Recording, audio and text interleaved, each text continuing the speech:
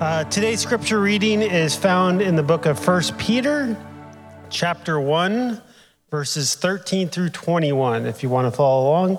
And I will be reading out of the Message version this morning. So roll up your sleeves, get your head in the game, be totally ready to receive the gift that's coming when Jesus arrives. Don't lazily slip back into those old grooves of evil, doing just what you feel like doing. You didn't know any better then, you do now. As obedient children, let yourselves be pulled into a way of life shaped by God's life, a life energetic and blazing with holiness. God said, I am holy, you be holy. You call out to God for help and he helps. He's a good father that way. But don't forget, he's also a responsible father and won't let you get by with sloppy living. Your life is a journey you must travel with a deep consciousness of God. It costs God plenty to get you out of the dead-end, empty-headed life you grew up in. He paid with Christ's sacred blood, you know. He died like an unblemished sacrificial lamb. And this was no afterthought, even though it was only lately, at the end of the ages, become public knowledge. God always knew he was going to do this for you. It's because of this sacrificed Messiah, when God then raised from the dead and glorified, that you trust God, that you know you have a future in God. The word of the Lord.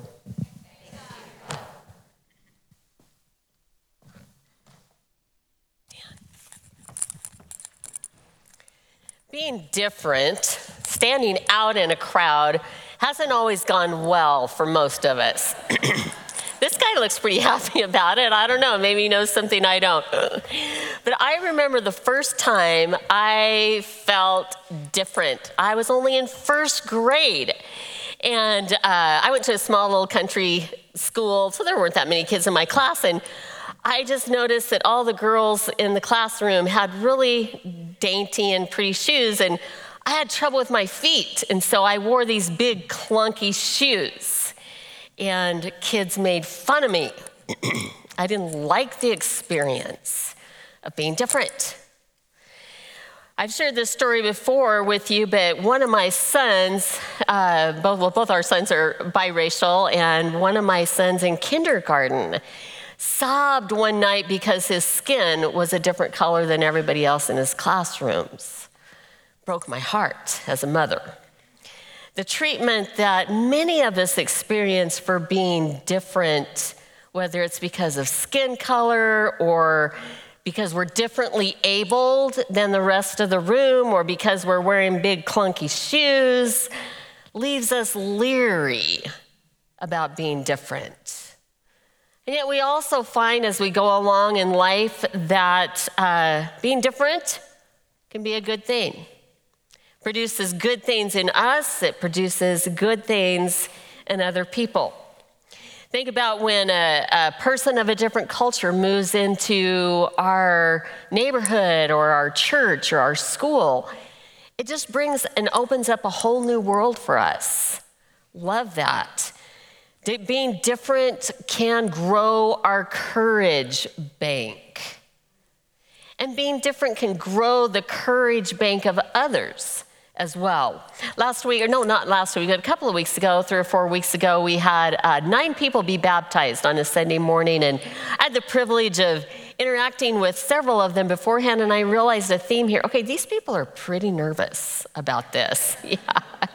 You know, you think 9, that's a lot of people, but that morning they were in front of a 400-member crowd, and they just felt what it was to stand out. Their courage, I was so happy for all of them because every one of them went through it. They knew they were standing out. They knew they were going to be a little different, soaking wet up here. But they went through it. And I can guarantee you that their courage that morning increased the courage of someone else in the crowd to also pursue baptism the next time we do it, because I see that happen every time. Different can be hard. The psychologists tell us that being different from the crowd also strengthens our ability to handle stress, and it develops in us compassion for other people. So yes, different can be hard, but different can produce good in our own lives, and a bonus, in the lives of the community. Mike opened up our sermon series last week, a look at the book of 1 Peter. It's called Strangers in a Strange Land, based on the New Testament book of 1 Peter. And Peter is writing, just to give you a little context here, he's writing to people who have become believers. They're followers of the way, followers of Jesus, and they're dispersed throughout Asia Minor. Most likely they are a mixture of Gentiles and Jewish Christians. Believers were beginning in that area to really experience some significant social and cultural marginalization due to their belief system. And so Peter opens the letter encouraging his readers with some truths. He first starts, he encourages them, and Mike walked through that. Go back and listen to his sermon if you'd like online, how he looks at the priceless inheritance that they have gained. He talks about how the protection and power that is theirs through Jesus Christ. And he encourages them with the wonderful joy that is ahead. And he even wants to tell them, hey, you guys, what you're experiencing is such an incredible work that God has done in your time. So incredible that the prophets of old and even angels long to see what you're seeing and to experience what you're experiencing. So then Peter, after he gives them all of that encouragement, he then transitions to what we here at New Hope often call to the so what. Okay, that all sounds great, but so what? How does it impact my life? What are his readers supposed to do with this newfound knowledge? And basically, Peter says, because of all that God has done for us, we are called to live differently. Earlier, we heard the passage read in the Message. This morning, I'm going to pop back and forth, just so you know, a little bit between the Message and NIV. I think for any of us, when we're reading a passage and wanting to dig in and know more about it, it's helpful to read a variety of translations. So let's look at verse 13 again, this time from the NIV, just that one verse. Peter writes, therefore, with minds that are alert and fully sober. In other words, pay attention. This is serious stuff. Set your hope, he writes, on the grace to be brought to you when Jesus Christ is revealed at his coming. People can withstand so much if they know the purpose for which they're withstanding it, and if there is a hope in the future for a better day. Think about chemotherapy. Nobody would suffer through chemotherapy without the hope of either an extended life or a complete cure from cancer. So Peter is calling his readers to see what's out there for them in the future, and he calls them forward. And he's going to call them in a few moments to a different way of life, okay? To live differently than the culture around them. But before he gets there, he says, you are called to a different hope. You have a different hope. Now, what does he mean by that, a different hope? Well, before they had placed their faith in Jesus Christ, the Jewish faith, people from the Jewish faith had placed their hopes for having a right relationship with God in following the letter of the law and in a religious system of sacrifices made over and over again for their sin. That's where their hope had lied. And then if the Gentile believer before Jesus, before following Christ, oftentimes Gentiles place their hope for a right relationship with a plethora of gods by worshiping idols and by doing frenzied activities, even self-mutilation before those idols in order to have hope for whatever it was they were hoping for. Now Peter invites these two groups of people made to one, we are all made one in Christ, to a different hope. One they can look forward to with absolute confidence. The grace that will meet them on Christ's return. Now, many may argue today that the key motivational source for Christians is fear of punishment.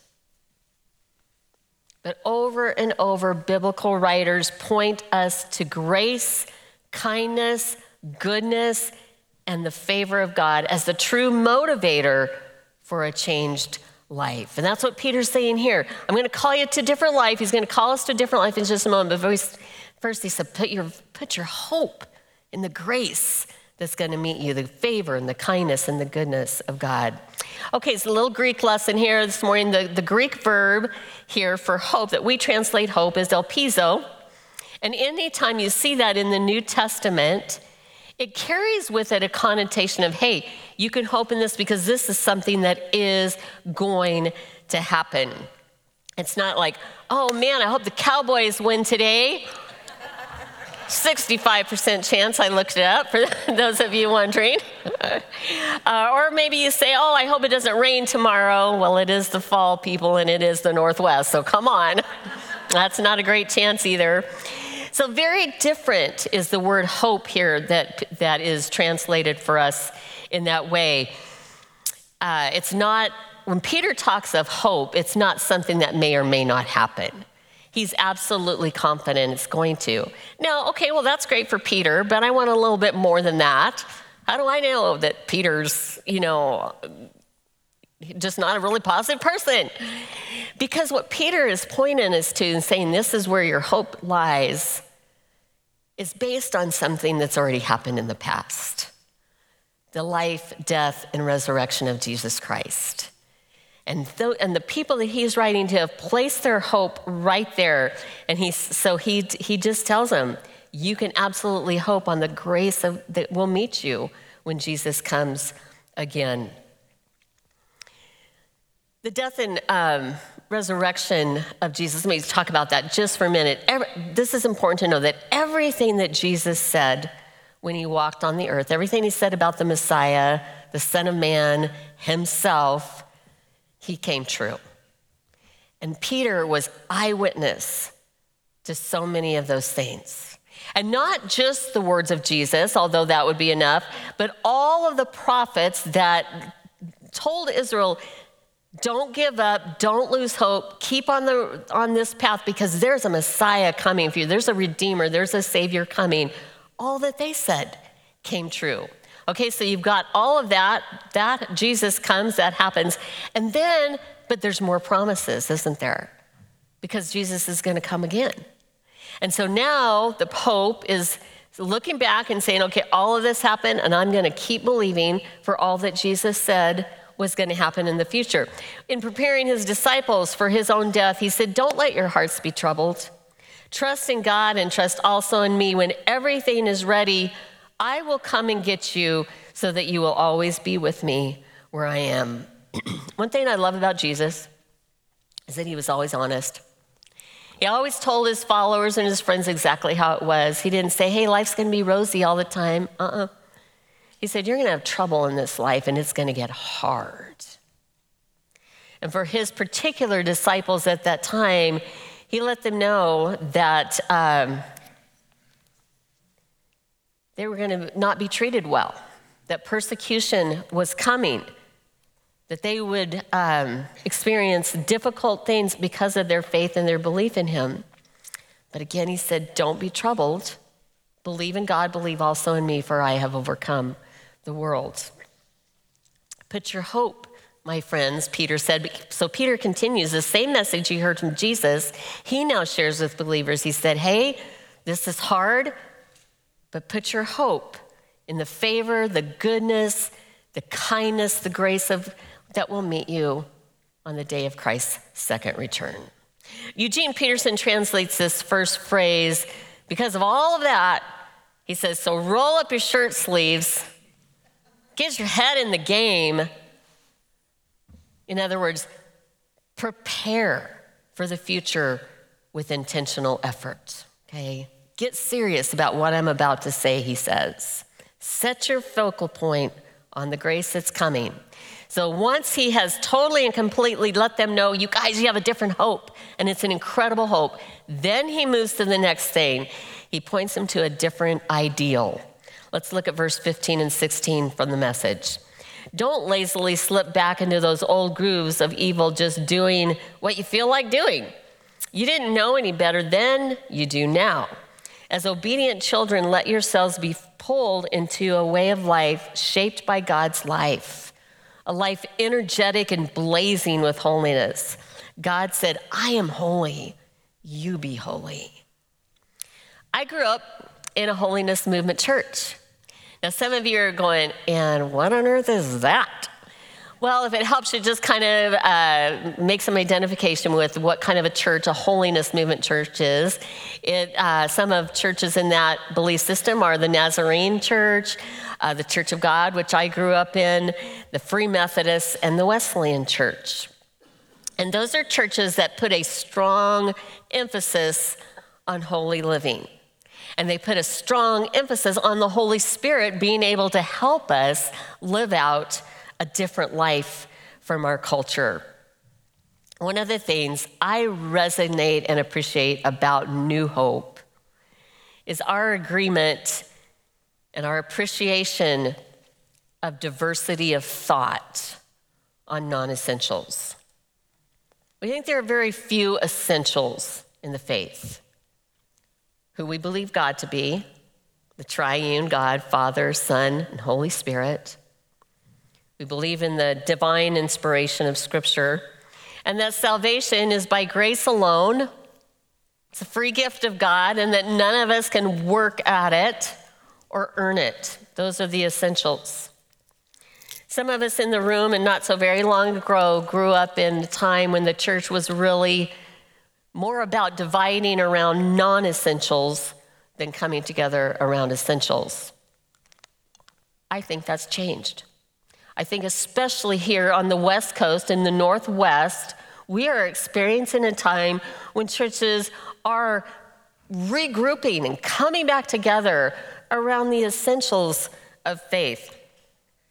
It seems sometimes when churches, and I think we've all walked through a pretty hard time in the last few years, whether you're in church or whether you're not, everybody's walked through a hard time, right? A lot of people have left church in the last few years. And as we struggle and try to figure all that out, difficult times can kind of help us get our heads back on right about what's important and what really isn't. And so I doubt that Christians in places like Libya and Pakistan and places where they're persecuted are really very worried about whether we do communion every Sunday or occasionally, or whether we immerse or sprinkle when we baptize. I say all of that honestly to say that there is grace and space in this room for different understandings of what it means to be holy. We're all trying to figure that one out. I just encourage you, don't get stuck there on maybe an old definition that you have. Just stay open as we walk through this. I think the thing that we probably, if we're believers, and we're so glad you're here this morning. If you're not, maybe you're exploring faith, but you're not sure where you're landing.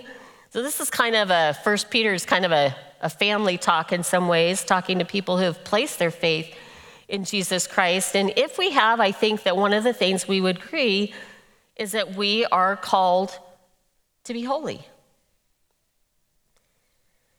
What that looks like, we can work out, but we are called to be set apart, to be different. And a favorite definition of many for holiness is to be set apart, sacred, set apart for a sacred use. And that came from the Old Testament in the temple of Yahweh, where there were instruments that were used only in the Holy of Holies. And those were called holy because they were not used for any other purpose than to serve God. There is the idea then goes on through Scripture to be applied. That same thing that is applied to the instruments are applied to God's people. That we are a set-apart people. That we are called to look different than our world. And we've gotten really confused, I don't know, through the decades and the hundreds of years of what does that mean? What should that look like? Does it mean that we completely separate out from the world and we just stay in our little cloister? What does that look like? Some believe that. Some think, no, if you're going to follow Jesus, you got to be right in the mix of things and look different right where you are. The ideal is lifted up to us by 1 Peter. To be holy is no less than the ideal of God himself. 9 times in Scripture, God says, be holy, for I am holy. I like, this was actually sent to me, Old Testament scholar John Golden Gay wrote this: given that holy is a word that denotes Yahweh's supernatural nature, it may seem surprising to find the word attached to a city or a people. But when Yahweh lays hold of something, it ceases to be ordinary. That's so good. And God is in the business of laying hold of people, of laying hold of Moses's and David's and Marlis's and all of you. God's in the business of laying hold. He laid a hold of every one of us through Jesus Christ. Peter presses this point throughout the whole book that our new life in Christ implies an altered life. It's characterized by who God is. We have a different ideal being lifted up to us. Our ideal is no longer following the letter of the law. Our ideal is no longer an appeasement of the idols, but of walking in relationship with God, reflecting his image and whose image we are made to the world around us. Some of you will know this, especially if you're a Bible nerd or you've been around the Bible for a long time. There's a section in the Old Testament in the book of Leviticus called the Holiness Code. It's actually been a subject of great controversy in the last 20 years. Anyway, in that Holiness Code, God gives regulations to Israel concerning such things as clean and unclean food, purification after childbirth, regulations about infectious diseases, mildew, bodily discharges, sexuality, and a number of other things. I don't recommend reading it on an empty stomach. Right? This sounds kind of gross. Peter, in this book, there is a reference back to Leviticus, but it is not in the way that some people would think it would be or even want it to be. He does not come up with a list of do's and don'ts in connection with being holy. What he does do is he points to the family relationship that we have with God. And that's actually a higher calling than to follow the letter of the law. Peter in this section calls us obedient children.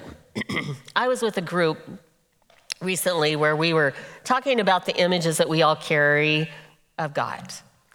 And I just kind of thought I would be the one who, because of my holiness upbringing where I thought I had to be perfect in order to be okay and to be loved, and I also grew up with an angry father, I kind of thought I'd be the only one who struggled with seeing God as an angry God and to whom I'm mostly a big disappointment. But around that circle, almost no matter what the church background was, no matter what I don't know about the parental thing, but around the circle, so many of us, I felt so heartsick to learn that so many of us see God that way and see ourselves in that way.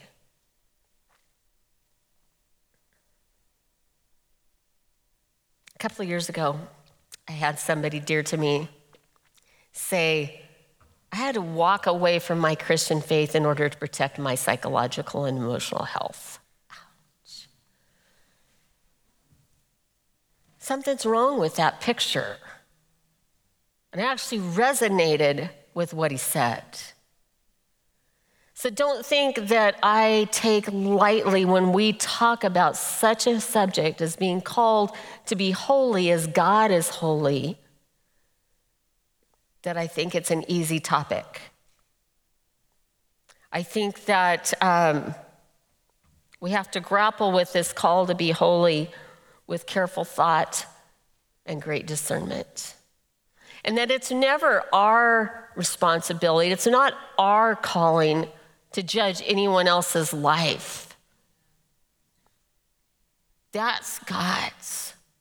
And actually the passage does talk about that God is an impartial judge and will judge our behavior. We don't have to, church, okay? That's not our role.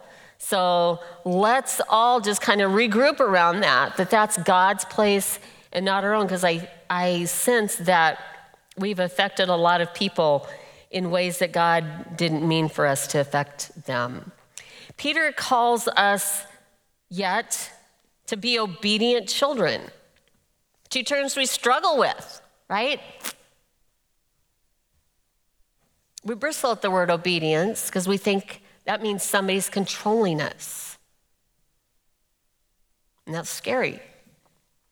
And we no longer want to be called children because we think we're all grown up and mature.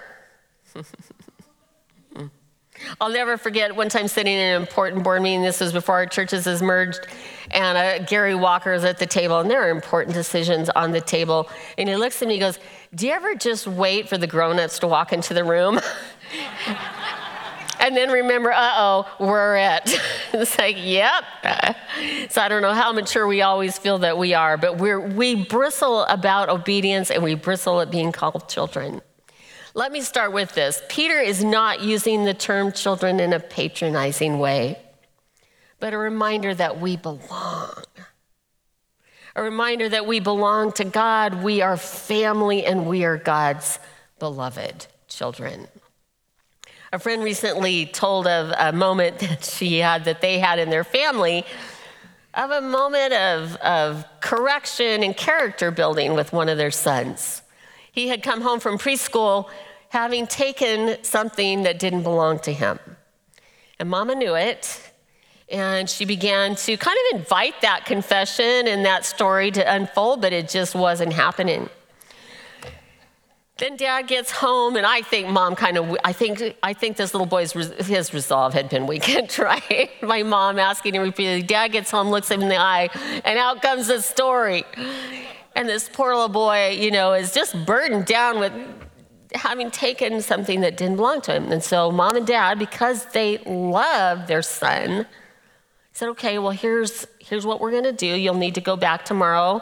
You'll need to tell the teacher what you did and give it back. So in they walk, and you imagine this little boy's heart just beating. He walks in and confesses what he had done, and because his parents said, this is the path you need to walk, so he did. And the teacher, of course, listened to him and gave him full forgiveness. He said, all is forgiven. And the parents said the joy that erupted from this little boy, just the relief of, oh my goodness, yes, I don't have to hold that anymore, was a character-shaping moment, right? What a great lesson in that family. I think obedience gets a bad rap. It feels like somebody's trying to control us. Yet if we like to make our own independent decisions about our behavior separated from what God says, it's not going to feel good in the long run. Okay? We know when a loving parent is shaping and forming a child with love and obedience to a certain standard of behavior, certain value system that your family has taught that child, to basic things like, we don't steal, you don't tell lies, you're kind, you don't hit, those kind of things. We know that when that child is raised in that way, that it leads to health and wholeness for that child and for the child's community, the family, the school, the neighborhood. Ask a teacher, and we have several in this church. Ask a teacher what it's like to have a student whose character has not been formed and shaped by loving parents who expect their children to behave by certain standards. It's hard. It's rough. In the first service, I heard laughter throughout the whole place because we have so many teachers who know what that's like. And if either thing is missing in the child's life, whether it's love or obedience, there's chaos and it doesn't work well. Maybe a child is loved and just taken such good care of, but never corrected, never shown a better way of life. That's trouble ahead. Or if, and just as bad, maybe worse, when a child is just expected to live by a certain standard but has no love and support around them, that's just as bad as well. God's the perfect father. Scripture calls him that. He's a perfect parent. And he loves us and asks us to walk in obedience. This holy God who loves us loves the world around us as well. And he wants us to flourish, and he wants our communities to flourish too. So as obedient children, Peter said, let yourself be pulled into a way of life shaped by God's life, a life energetic and blazing with holiness. That energetic piece stood out to me when I heard about this little boy's story and how he just changed after his experience and he got his energy back. So the good life is the God life. The ideal that is held up for us for holiness is nothing less than God. The character of God. We're not called to a holiness code. We're not called to follow the letter of the law. We're called to a relationship in which we are deeply loved, but in one in which we are not God. Does that make sense? Yeah. New Testament scholar Karen Jobes notes, this is a little long, but I think it's helpful. The Apostle Peter recognizes continuity of authority and principle between the Old Testament and Christians, but also differences in the particulars because his readers now live after the resurrection of Jesus Christ, after the coming of the Holy Spirit at Pentecost, as well as in a different time and place than ancient Israel. Christians are no less God's people than was ancient Israel, and no less accountable to God than Israel was. But their holiness is expressed in ways that are appropriate to their own historical moment. Peter's example is instructive for hermeneutics today as Christians seek to submit to the authority of the Old Testament, yet without seeking a priest to examine mildew in the bathroom. To live holy means that believers conform our thinking and our behavior to the character of God. So it's really important that we know what the character of God is. So if we examine that in Scripture, examine the character and the behavior and the belief or who God is, this is what we see. The first time God tells us who he is, it is in conversation with Moses. It's recorded in Exodus 34, and these words will be used several times again throughout the Old Testament. God himself is speaking. He says, Yahweh, the Lord, the God of compassion and mercy. I'm slow to anger and filled with unfailing love and faithfulness. I lavish unfailing love to 1,000 generations. I forgive iniquity, rebellion, and sin, but I do not excuse the guilty. Who wouldn't want to live in a world of people that looks like that, right? People that were full of compassion and mercy and forgiveness, slow to anger and abounding in unfailing love, but who didn't let jerks be jerks. God revealed himself further through the person of Jesus Christ. And Jesus said what? The Father and I are one. God took on the form of man as Jesus of Nazareth. He left the glory and all the amazing location of heaven to walk with us. That we might see eye to eye, skin to skin, know him, touch him. He left all of that. So he shows himself as a God willing to suffer humiliation and rejection and violence to free humanity from a broken way of life. That's our ideal. When we take lightly the call to be obedient children, independently deciding what's wrong and what's right, what is ideal, what isn't, we often crash and burn our own lives. But we also crash and burn the communities in which we live. Our families, our neighborhoods, our churches.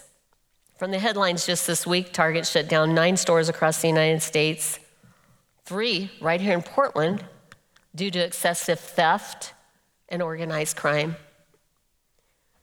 Fentanyl deaths are just getting completely out of control, including those of children affected by where fentanyl is kept. Homelessness has hit so many cities that it's a crisis in more cities than ours. Our communities are not flourishing. So the call back to being different for the church is an important time. How would the world look differently if we took God seriously again? Look at verse 17 from the Message. You call out to God for help and he helps. He's a good father that way. But don't forget, he's also a responsible father and he won't let you get by with sloppy living. Peter ties that sloppy living into living the ways that we would live if we didn't have Jesus in our lives.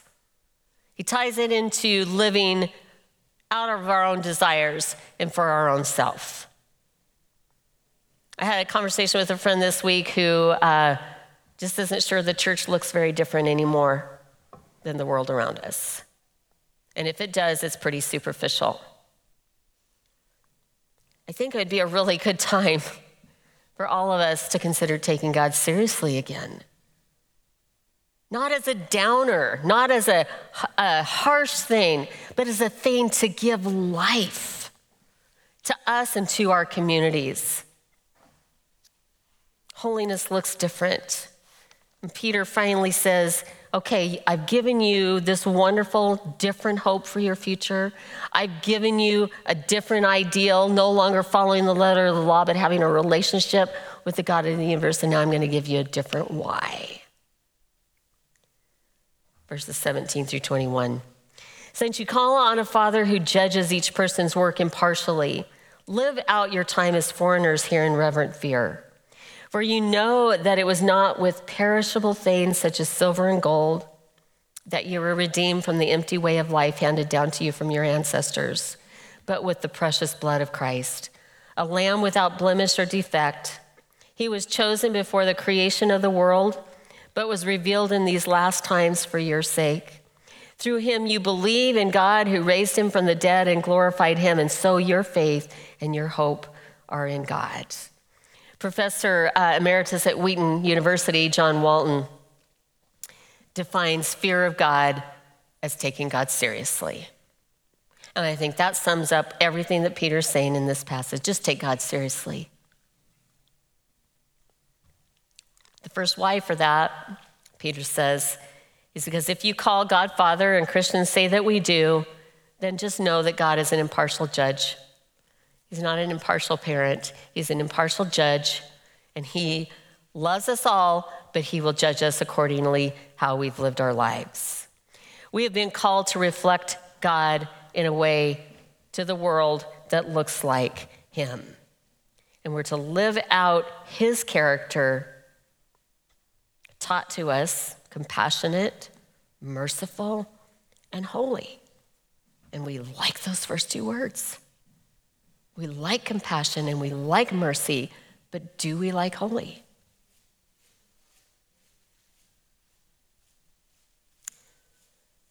If we leave out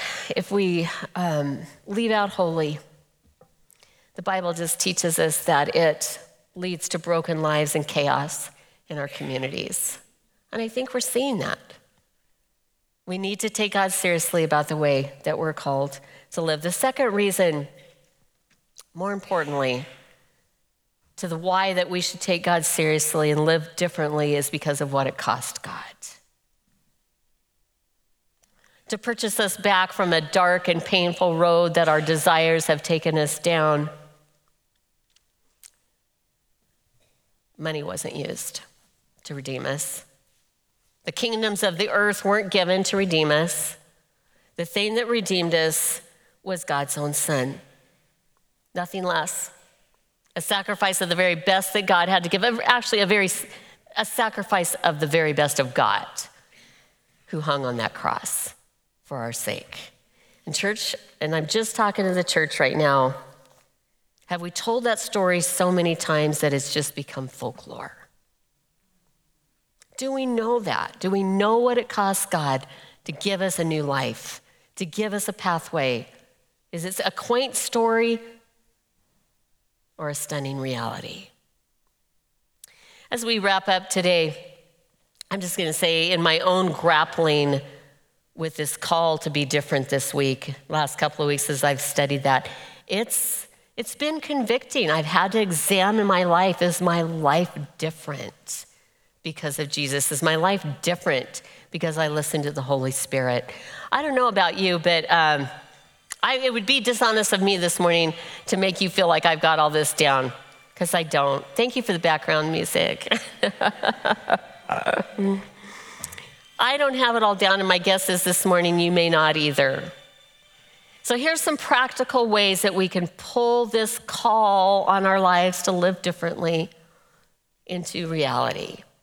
Back in 1729, two brothers, John and Charles Wesley, at Oxford University, began a club with some of their friends. And pretty soon, it wasn't long before that club was jokingly referred to by the rest of the college as, oh, that's the Holy Club. And that club, they made an agreement, the 25 members, never grew beyond 25 members, by the way.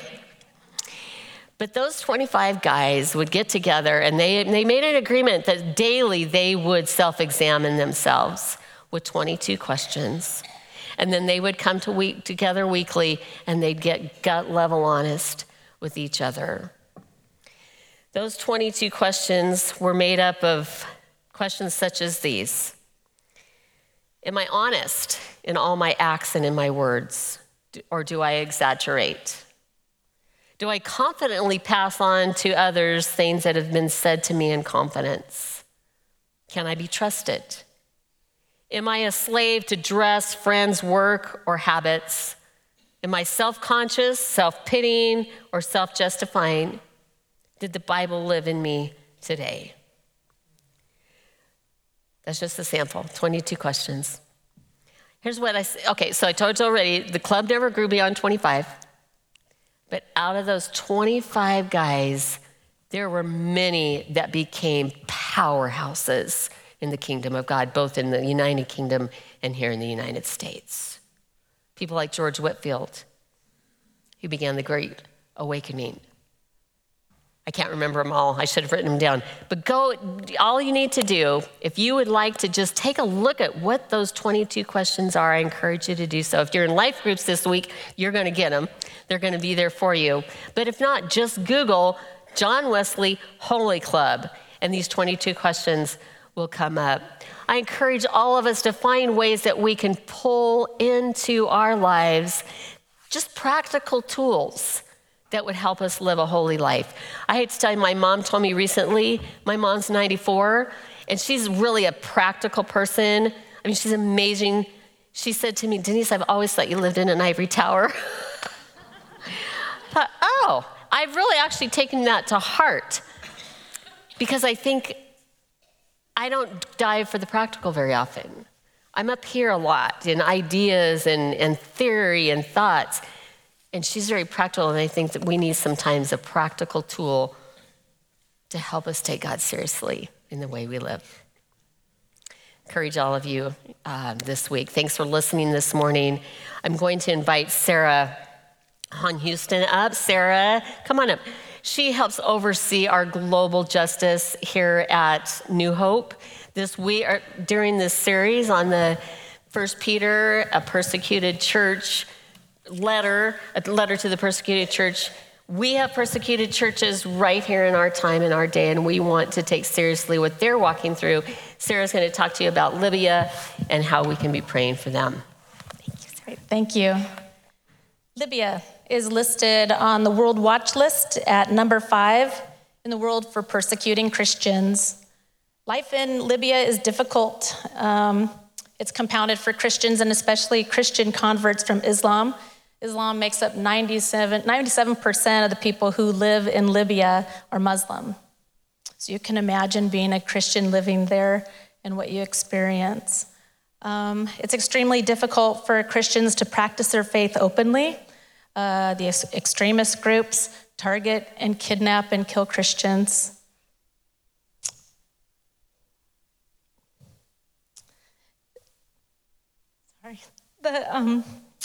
The evangelical work in the country is ruthlessly opposed. Christians who convert to Islam are rejected by their Muslim families, their friends, the people who are supposed to love them, the people who have raised them. They are beaten, they lose their jobs, they're abused, and they face intense pressure to not follow Christ. And they're killed if they decide to do so. Believers from the Muslim background are most at risk in Libya of violence from the Islamic extremist groups. Christians there who publicly express their faith and try to share the gospel with others are likely to face the arrest, and many of them just face extreme risk just to even own a Bible there. Libya needs our prayers, so please pray with me. Lord, we lift up the Christians, the persecuted church in Libya. We know that despite the spiritual warfare there and despite the odds, we know that the church is growing and that your hand is there and spiritual protection is provided in the name of Jesus. God, we lift up the church. We lift up the people there. We lift up the Christians who risk and lose everything in your name.